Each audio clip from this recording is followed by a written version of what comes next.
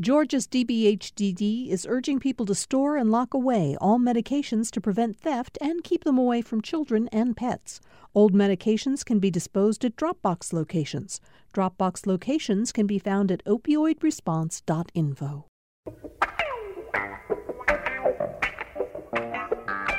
Glad to have all of you with us for Political Rewind. We've got a group of very smart panelists who have very clear minds about the issues that we're going to discuss today. Of course, it's Thursday, which means Kevin Riley, the editor, the boss of the Atlanta Journal-Constitution, is with us. Kevin, I have to point out, because you're a sports fan, you're excited because today is the start of what? Today, the Open Championship, golf's oldest championship, or the British Open, begins, and we have an American in the lead as we sit here at the moment. So, Jordan Spieth. Who is that?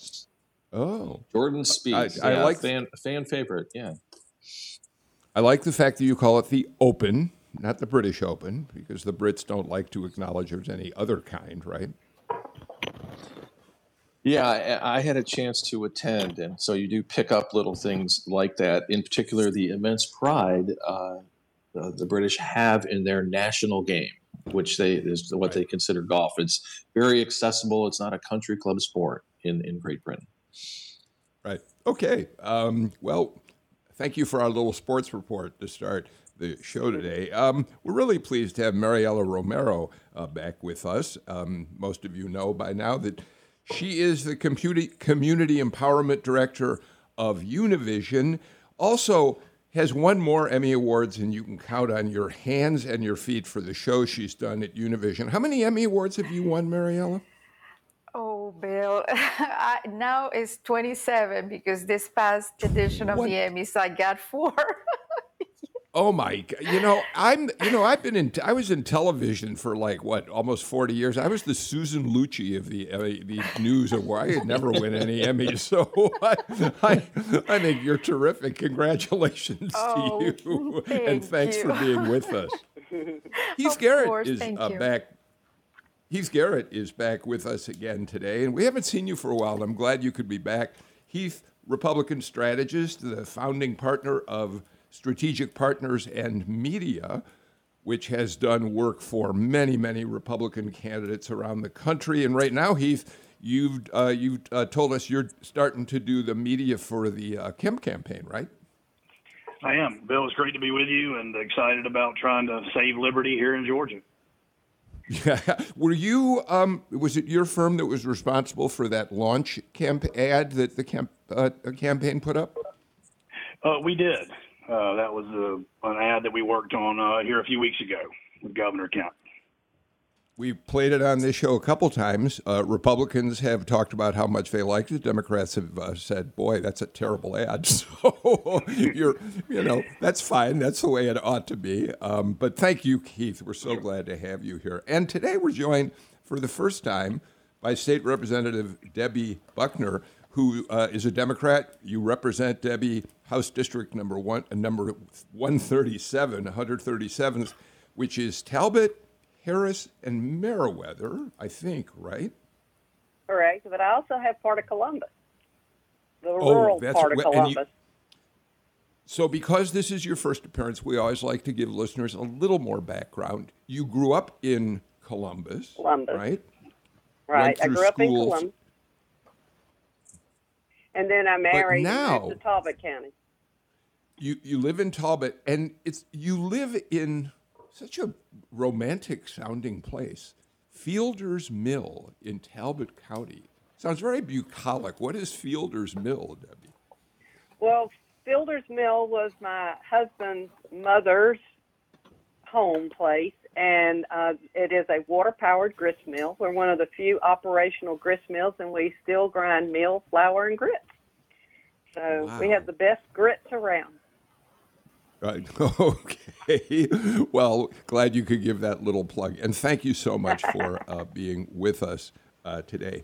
Kevin Riley, I'm going to start the show with two stories. One that I think Republicans will be very happy to be able to tout as we move into the election cycle, and the other, which I think is a story that Democrats are very excited about. Let's start with the Republican side of this. The late last week, the state reported that despite all sorts of dire predictions about what was going to happen to the economy of Georgia during the pandemic, the fact that businesses were shut down in many cases, legislators reduced the budget because they were afraid they wouldn't have enough revenue coming in. And yet, at the end of the fiscal year, the end of the 2021 fiscal year, which was June 30th, the state reported revenues, record-setting revenues, $3.2 billion. That caught a lot of people off guard. It's a remarkable number, Kevin. It sure is, and I'm sure Heath is excited about it because we had a governor who spent the entire pandemic arguing that we had to keep the economy of the state going and that we would do more damage if people lost their livelihoods. And we went too far with shutting things down. And I'm sure that part of the message going forward will be, see, it was the right idea. Look at the great financial shape we're in. And I'm sure the governor plans to work with legislature to create a few other talking points, perhaps a tax cut, perhaps a raise for teachers. Maybe Heath will let us know with which messages he would like most to put out there in the governor's campaign. Heath, it is good news for Brian Kemp as he launches the reelection campaign. He was under some criticism for opening the state too early, for not taking the pandemic as seriously as many people thought he ought to have done. And we did have a lot of COVID cases. We had a lot of deaths here. But in the long run, this thriving economy is definitely something that Republicans are going to be able to take advantage of as they run for election and reelection. Well, Bill, first and foremost, it's good news for all of Georgia, right? That the state has a $3.2 billion surplus, so it's really not just a partisan issue. And because of that, good policy makes good politics for Governor Kemp and for the entire state leadership. David Ralston played a big role in that, and so did the Senate. There's no question the governor was kind of lampooned early on, and I think the national media has kind of missed his story. They're giving Ron DeSantis a lot of credit for what he did down in Florida, but the state of Georgia economically, because of our state's Republican leadership, does have a surplus. We have low unemployment. And look, they said very early on, Governor Kemp said very early on, we're going to protect lives and livelihoods. And I think that that's the balance that he struck in trying to maintain a focus on both health care and dealing with the pandemic, but keeping the economy as open as could be and opening it as quickly as possible. So I do think it's good news for all of us, and it does give the legislature a lot of breathing room. And let's be proud of the fact that we're in the state of Georgia, and people are wanting to move here. It's the number one place to still do business, and companies are moving here from places in the Northeast and the West where you just can't do business anymore. So, Debbie, you have been a member of the Budget Committee, the Ways and Means Committee. You understand how the budget works pretty well. And I think we can say that this surplus certainly is good news for everyone, but it's a mixed blessing to some extent, right? There's going to be arguing between Democrats and Republicans about what to do with that money. Republicans typically will want to push, some of them at least, for more tax cuts. Democrats, I think you're going to talk about giving money back to the schools, which had been underfunded for so long. Also reversing cuts to healthcare services that lost money when the budget cuts came. Talk to us about how you see that battle shaping up. They always say that when there's a lot of money to disperse, there's more fighting because everybody wants a piece of the pie. And when there's not very much money, it's not. People kind of stay quiet so they don't become a target. I do think this presents an unusual, extremely wonderful opportunity for us. We have had lots of opportunities to do some things, and I hope it won't be for things that we won't squander this opportunity, is what I'm trying to say. I hope that we will use this as an opportunity to look at, right now, we do not have the approval of the feds for our non-Medicaid expansion. expansion. So how are we going to provide for the healthcare needs for our citizens? And could we use this as an opportunity to really do a feasibility study of how private and public health payment systems, are they sustainable in Georgia? And do we have more people in need of them? And how are we going to take care of them? And then one of the other, I've been on retirement ever since I've been at the legislature, and the retirement committee has, since 2008, our state retirees have not received a cost of living adjustment. And I think that there are some real issues out there, and you mentioned education, and the QBE funding formula has come under scrutiny. And I think we've got opportunity to look at some things that we've not looked at because there were other pressing issues or not enough money. But now we've got some money, and we should take the time to really use this time wisely and make some good choices. Mariela, there's no question that some legislators, and I'm not sure that this will just be a partisan issue. There will be, I think, both Republicans and Democrats who will be arguing it's time to restore the money that was cut from healthcare services during the pandemic. And that's an issue that's always of particular concern in communities of color, of course, which rely heavily on the social services, on the healthcare services provided by the state. Yes, absolutely, because also, communities of colors are the ones who were most affected by the pandemic. They were the ones who had to continue working and be in the front lines. But I think Governor Kemp will also receive a lot of pressure from Republicans to use the money to cut taxes.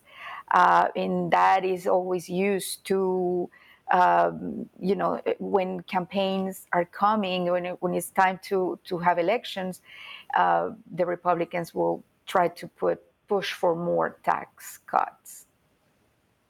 Mariela's right. I mean, Republicans love to run on cutting taxes, and I think that the temptation to do so, it will be very strong. I'd be surprised if they don't do something. But Representative Buckner, I mean, isn't the real debate about can we afford to make changes that become permanent expenses versus using this one-time surplus for immediate one-time things? I mean, that's a Republican argument, I guess, in part, right? Let's not build ongoing expenses into the budget. So what's really possible from that, if you take that point?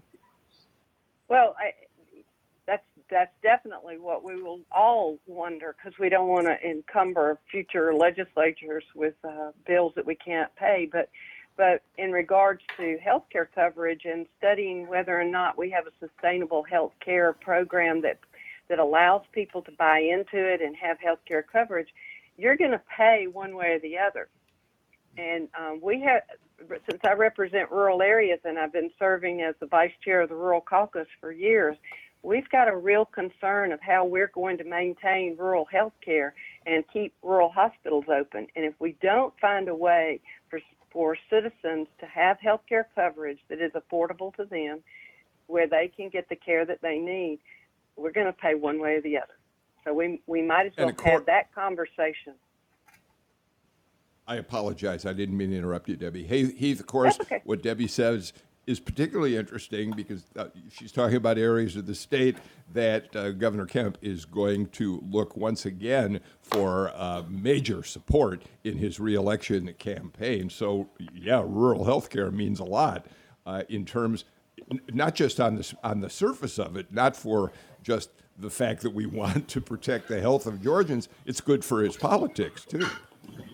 Absolutely, and I thought as our fine representative was talking about that, I thought this is one of those areas where there's probably some real bipartisan work to be done in Georgia, and everybody can work together. The governor and the Democrats and the speaker have all identified rural investment. You know, I'm from the rural part of Georgia. A lot of my family and friends have said, hey, we've been in economic crisis pre-pandemic, during the pandemic, and coming out of the pandemic. So I think that kind of investment is something I think you'll look at. Republicans will look at it as fiscally responsible. We cannot increase entitlements. I think there might be some talk about a tax cut. We've already had one of those. But the same thing, you can't make a permanent tax cut off of a one-time infusion or surplus like this. So I expect they'll look at rural investments like broadband and rural health care. I think education's been a priority of the speaker and the governor. I think you'll see investment there as well. And then I look forward to hopefully more surpluses in the future if we can stay the number one place to do business in the country. And one thing that's interesting about this amount of money is that 14% increase in income tax and a almost 13% increase in sales tax. Some of that sales tax came from us implementing the sales tax on online purchases, so that we could help our storefronts that are in our communities be more competitive. So some of this is not like CARES Act one-time money. This is money that is a part of the stream of funds that we have in our state, and we can depend on a little bit more than, say, just, money from the feds. I'm glad you pointed out that we did get a lot more money out of that online tax, because that was one of the questions I was going to ask. How did this happen? How did we end up with a record amount of revenue in a pandemic year? And you're pointing out one reason, Debbie. I don't know what the other factors are. Do you have any sense of that?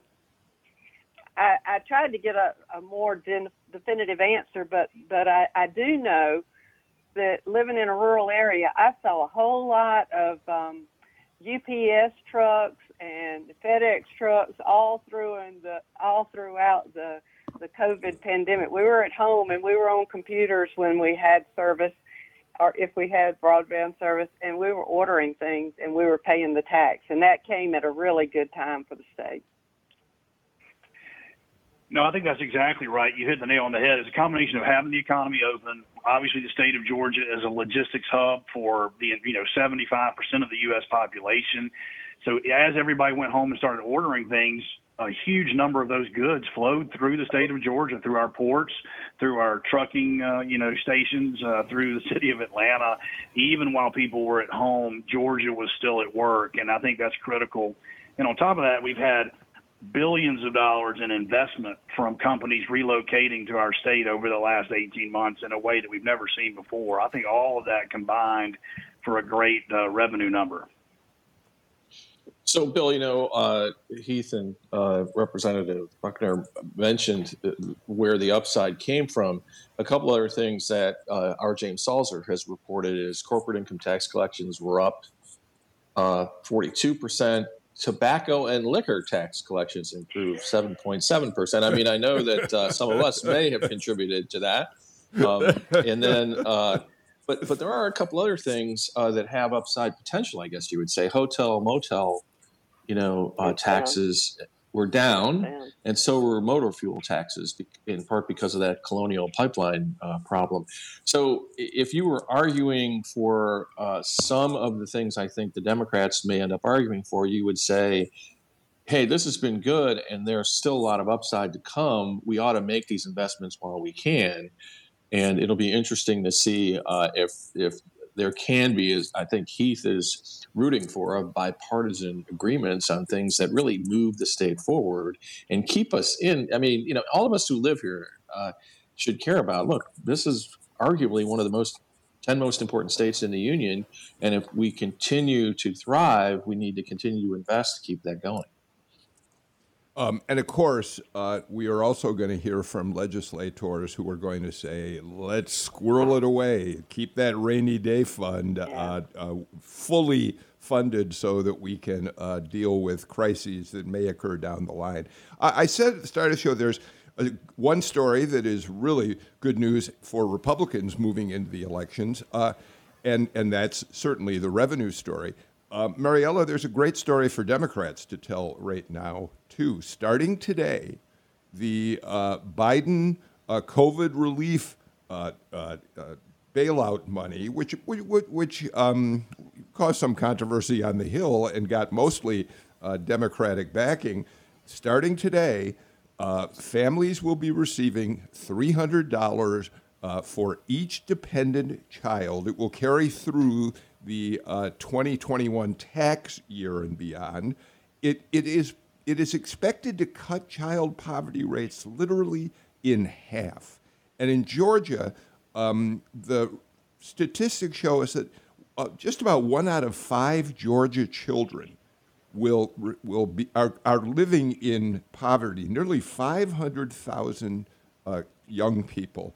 So Democrats have already started running ads in states that are going to be contested in Congress next year for congressional seats. So they're going to be running an ad that will help Carolyn Bordeaux. They hope Lucy McBath, Raphael Warnock. This is a huge effort at helping break a cycle of poverty. But obviously not all. Certainly Republicans have some questions about it. But first, Mariela. Yes, I think it's going to benefit tremendously many families in need, and especially in the Latino community. I think the benefits will be seen immediately. A lot of children in this country live in poverty, and a lot of people around the world do not know that. And it, when a lot of campaigns that the federal government and even the state of Georgia have done with us at Univision is to inform families of, I'm sorry, I have a dog here, inform families about the benefits of... Apparently he's a Republican who doesn't much like what you're saying. I think so. Go ahead. I think so. So what I'm trying to say is that even in the Latino community, people do not know about some programs that at the state level and at the federal level, people can apply for to better have access to nutritional foods for their kids. So a lot of our campaigns revolve around that. And I think with this extra help, a lot of families are going to be able to feed their kids so they can do well in schools, and everybody benefits because those children are the future workforce. So I have a question. I'm going to ask the same question of both Heath and Representative Buckner. This is being talked about as potentially the first step in guaranteeing income for parents with children. And that way of talking about it creates a little bit more of a lightning rod issue, I think. So let's start with you, Heath, the Republican view on that, and then Representative Buckner, the Democratic view on that. Well, first of all, I say we as Republicans are happy to see that our Democratic friends are now using tax credits as a way to deal with issues of poverty. This is a Republican concept that we came up with in the 1980s and 90s. It's the more efficient way to deal with these issues. And so I think that you would find that most Republicans agree with the concept of the child tax credit and increasing it as a method for attacking child poverty in the United States of America. Insurance can become a political issue because Republicans voted against the broader package, which was we all view as fiscally irresponsible in its total, but not necessarily this in particular. And then obviously, to no surprise, we'd have philosophically major concerns with kind of a guaranteed wage as it goes to, work ethic and all the things that we're challenged with in this country today. And so I think that kind of a guaranteed entitlement subsidy without a number of requirements is probably not philosophically in line with what we as Republicans would like to do. Let's target poverty. Let's find ways to incentivize, to make sure we have that safety net, but it's a tight fiscal safety net that's responsible.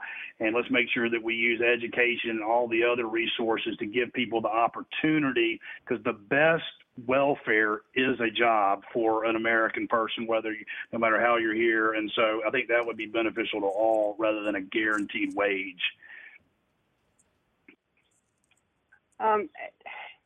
In response to that, I guess I would say that we in Georgia have, the Democrats in Georgia have pushed several times in the past years for income tax credits for low-income families.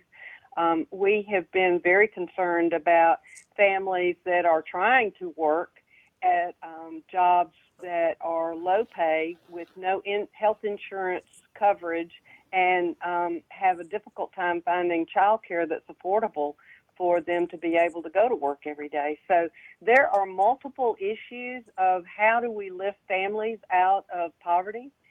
How do we find housing that is clean, appropriate, and safe and affordable? How do we find daycare that's clean, appropriate, safe, and affordable for working families? And how do we find jobs for people that actually cover the cost of basic human needs? And it's not as simple as a conversation of this tax credit or the other. It's kind of a multi-phased problem that we've got to look at.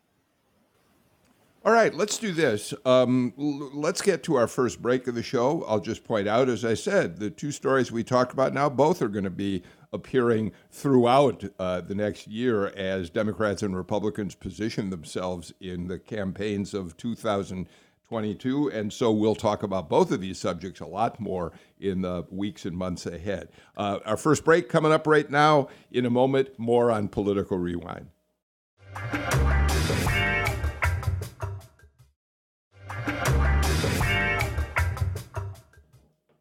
Welcome back to Political Rewind. We're joined today by Kevin Riley, Republican strategist Heath Garrett, Democratic State Representative Debbie Buckner, and Univision's Community Empowerment Director Mariela Romero. Before we keep up the conversation for today, just a quick note about tomorrow's show. We're really looking forward to this show, especially Amelia Brock, because she's very concerned about women's issues, as she rightfully should be. We're going to be talking tomorrow with Eleanor Cleghorn. Her new book is called Unwell Women, Misdiagnosis and Myth in a Man-Made World. And in it, she recounts the kind of startling history throughout the ages of how men have dominated the way in which women are looked at in terms of their needs for their bodies, the pain they suffer, the illnesses that they experience. And she says this: we expect and deserve fair and ethical treatment regardless of gender or people of color. But here things get complicated. Medicine carries the burden of its own troubling history. And she says that history, even into the present, is about men controlling how women's health is dealt with. It's a fascinating subject, and we'll talk about it tomorrow on Political Rewind. Patricia Murphy of the AJC will be here to share in that conversation with me. Okay, let's go move forward with today's show. I send out so many notes about what we're going to talk about to the panel the day ahead of time, so I'm thinking of all the different directions we could go. But I've got to say, Heath Garrett, as long as we've got you here, a Republican strategist here, I'd like to ask you to talk a little bit about an interesting story that developed overnight. Butch Miller is running for lieutenant governor on the Republican side of the equation. Former President Trump, put out a news release just yesterday declaring he will not endorse Butch Miller because Miller did not sign on to the lawsuit looking to overturn the state's presidential elections. Now, there are other candidates for lieutenant governor. We can talk about them as well. But it seemed to me when I saw that, Heath, that this is a shot across the bow by Donald Trump saying to Republicans, don't get sideways with me, and warning Republicans they'd better stay loyal to the message. Bill, I think your assessment politically is pretty much spot on. Former President Trump, is trying to do everything he can to continue the story of how he may not have lost the election either in Georgia or nationally. It's unfortunate that we're continuing to look backwards in that regard. Some Republicans are. I think it's also a testament to Butch Miller's strength. As the AJC and other newspapers reported, he had a really strong fundraising number in the last quarter, raised over $2 million, which was a surprise and a record in a lieutenant governor's primary. Donald Trump does have a preferred candidate potentially in that race, State Senator Burt Jones, who is at least making noise about that race or others and has thought about it before. And so I really viewed it as a real compliment to Butch Miller for how much money he had raised, that the former president felt like he needed to jump in and see if he couldn't stifle some of that momentum. I think it's going to be interesting to see play out all across the country, the former president trying to intervene in these places. And in Georgia, it's funny because Senator Jones has a backward-looking argument, right? His whole thesis for running for lieutenant governor is going to be based upon the 2020 election. I think Butch Miller can testify to being a conservative, having done a lot of things on reform, but is definitely running a different type of campaign that's going to really test where we are with the president and the party. Okay, well, Heath, clearly one of the reasons I ask you that question is that your candidate, Brian Kemp, is not going to win the endorsement of Donald Trump for re-election. And we know that we keep hearing these stories that Trump allies like Corey Lewandowski, Rudy Giuliani have candidate that they'd like to bring forward to challenge him. And Kemp, so far, and I assume you're involved in the strategy, and I'd like to hear your thinking on this, has been very careful. He said virtually nothing about Donald Trump in his big announcement speech down in Perry over the weekend. He continues to say good things about Donald Trump, but it's a high wire act, isn't it? Well, look, nobody's ever been in this situation before. Either as a Democrat or a Republican, to have a former president like Donald Trump, as I've said on the show hundreds of times. Donald Trump ran as a disruptor. He served as a disruptor, and that's a part of who he is and his psychology. Governor Kemp has been very clear in that he supported the president's policies. He supported the president himself. And it will continue to call balls and strikes on policies and things that he agrees or disagrees with on. But at the same point in time, has to run his race. Governor Kemp also put his hand on the Bible and swore that he was going to uphold the Georgia Constitution and the U.S. Constitution, and has made tough choices that at the short term may not have been politically popular, but were correct both constitutionally, legally, politically, we think in the long term. And so it is and Governor Kemp is focused on reuniting the Republican Party, which isn't going to be easy. It never has been, as we all know. Johnny Isakson could barely unite the Republican Party with all of his diplomatic skills. So we as Republicans are ruggedly difficult to unite, but I think Governor Kemp's focused on that and a forward-looking, out the windshield, not out the rearview mirror approach, and it's going to be a good test. But it's going to be a test. We're not the only state with that test, by the way. Mm-hmm. I think that Kemp may do a really good job defeating his primary opponents, but I think he's still going to have a problem because of the closeness between the Democrat-Republican vote statewide. And I've run a number of times, not statewide, but I have had white Republican, black Republican, and a black Democrat run against me. And what I've found out is that people don't vote for me because of party or because of gender or because of race as much as they do because I've knocked on their door. I've talked to them and asked them, what do you want your state government to do? And I think that there's a real issue for this campaign to figure out how they're going to get out to the people and talk to the people about the problems that need to be solved in our state and ask for some input, because we, I think, in our state have a real issue right now with people not trusting elected officials at any level.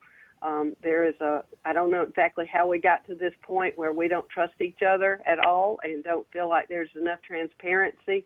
And I think the closeness of the Democrat-Republican race is going to come between the primary and the general for the governor, and that's where we're going to have to see a lot of hard work on both sides of the aisle and get out the vote with these new rules that we have in place. I think that what's obvious here is there's just this fissure. I've been listening, by the way, to John Boehner's book, and he talks a lot about Republicans needing to really rely on their principles and ideas and win the battle over policy and better ideas. Heath keeps talking about, and others have too, Heath, about whether you're going to look backward or going to look forward. And it's clear that there is a segment of the party that's saying we're better off looking forward. We can win this. We can win with our better ideas and our track records.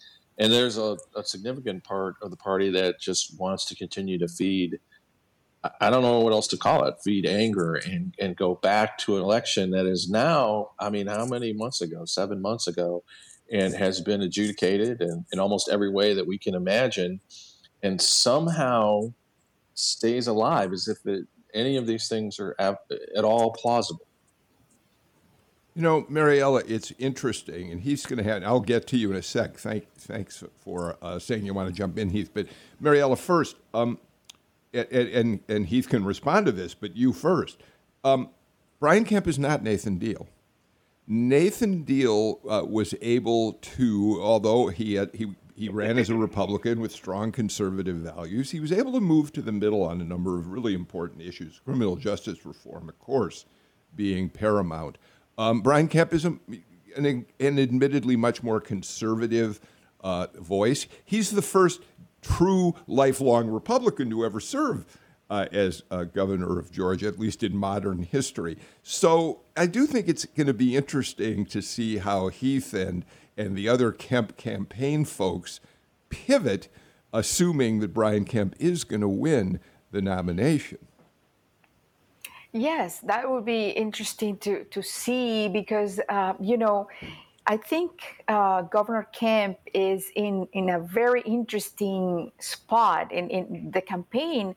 The way it will unfold, it would be very interesting to see because he is stuck with trying to convince the part of the party that blames him for Donald Trump not winning the state, and also trying to appeal to those Republicans who did not show up to support David Perdue and Kelly Loeffler, and Republicans who are not interested in the rhetoric of the big lie of former President Trump. So definitely, I don't believe that the Kemp campaign is now going to try to talk to communities of color. But so I don't believe also that it would be very, very interesting to see how he gets the nomination again if someone else doesn't jump in with the endorsement of President Trump and win the primary. I don't foresee that, but it would be a very interesting campaign, especially if Stacey Abrams decides to get in the race as well. No, I think those are all excellent points, and I think we as Republicans absolutely recognize that we're almost back to where we were 20 years ago, trying to win the state back. We were in the wilderness when other states turned red, and we did not. I give the Democrats a lot of credit for that 20 years ago. At the same point in time, I do think it's possible, as you all know, there are 5 or 6 external polls, and we've definitely got internal polls that show Brian Kemp is very popular within the Republican primary in Georgia, even after the last 7 months. Some polls show him in the upper 70s in favorability, and then some in the lower 80s. Those are the external polls. That's higher than Johnny Isakson within the Republican primaries. I like to remind people, Johnny Isakson at his height had an opponent in 2016 who got 20% of the vote in the Republican primary. There is a faction of the Republican primary who's always against whoever's in power. But at the same point in time, Governor Kemp goes into the primary in a strong position, almost as favorable as anybody else in modern history. And then I think the one thing that we know is that Chris Carr, Governor Kemp, and others are not taking the Democrats lightly. Stacey Abrams is a force to be reckoned with, no matter how much we might not like her policies. So we believe that if you focus on lives and livelihoods, that our message can appeal to people of color, and particularly college-educated white, African-American, and other colored suburbanites that didn't happen the last election cycle. Hey, Heath, as long as you mentioned Stacey Abrams, I do want to do a quick fact check with you because we talked about it on the show the other day. In that first commercial that you produced for Brian Kemp, he lays the blame for the All-Star game moving at Stacey Abrams' feet. We played audio of Stacey Abrams in April saying unequivocally the Major League Baseball should not move. We don't think boycotts are the way to go. So I'm a little surprised by that charge, and Democrats are clearly going to be able to come back at you on that. Well, actually, they were really going to have a hard time doing that. Number one, you cannot go out and have a website that accuses the governor and every other Republican in the state of Georgia of being racists, saying is Jim Crow 2.0, which if it is, you should be boycotting, right? You can't start the fire, fan the flames, and then we have the USA Today opinion piece where she does imply that she's for the boycott, and then they let her come back and re-edit it. So she was for the boycott before she was against the boycott. But here's the point. Even if you say you weren't for the boycott, if you say it's Jim Crow 2.0, you should be boycotting the state of Georgia. I mean, it is not. That's why I say that. It's really outrageous. It's irresponsible. It's immoral to be using race like that to divide the state of Georgia. And it did lead to the boycott. Therefore, she is responsible. Okay, I'm glad you took an opportunity to tell us your position on that since we did play that soundbite. So thanks for that. Debbie, let me let you jump in on this right now. Well, I think that in relation to the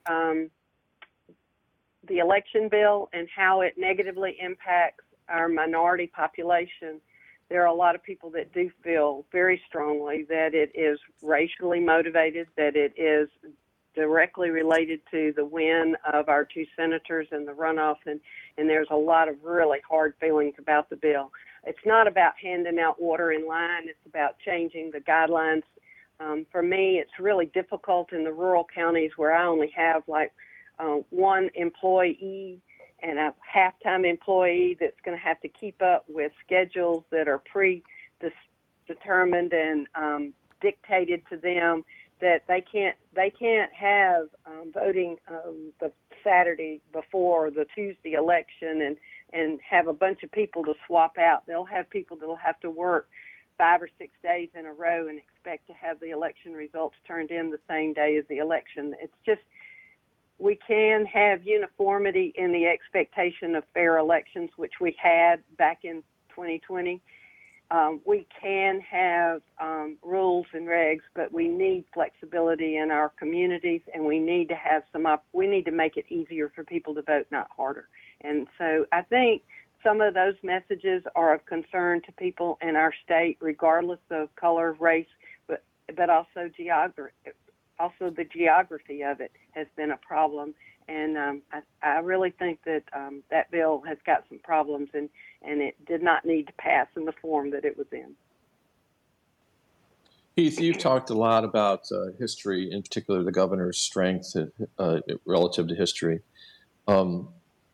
Just for those of us who don't have as deep a background as you, it is somewhat historic for an incumbent governor to potentially be primaried, correct? I mean, you talk about that a little bit, even absent party, of how unusual that is. Well, it is much more usual for U.S. senators, I guess, statewide to be primaried than it is governors. It is not very usual. Of course, the state of Georgia, we're a little bit different than other states in that we had one party rule by the Democrats for so long, from just past Reconstruction all the way through. So you didn't see a lot of primary challenges for incumbent governors because the party, had such control. And then when we flipped as a state, that happened as well. So it's not common. Right now, we do have one primary opponent in Vernon Jones, the former Democratic chairman of DeKalb County. Don't want to offend Cobb or DeKalb there. And so the question is that a sustainable challenge or not? But it's definitely indicative of the environment that we're in within the Republican Party at the moment. I got to get to another break. I will say that if this mystery, we've heard a name attached to the possibility of another challenger coming in against Brian Kemp, but time is running short for somebody who wants to get into a race against Brian Kemp, because the Kemp campaign is fully funded, $9+ million in the bank, and they're working hard as they get their message out. So I would think we've got to see a different Republican opponent emerge pretty quickly, and we'll be watching for that. Let's get to the final break of the show. Back with more in just a moment.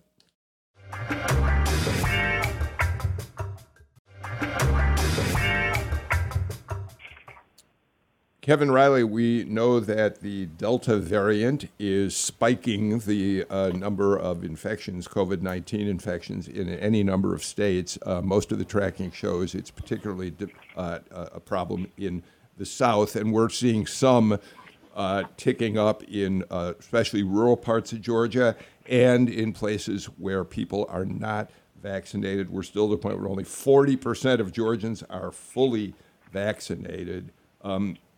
And it's at a certain point, you wonder what's going to break through and convince people, again, primarily Republican, Trump supporters, that vaccines are healthy.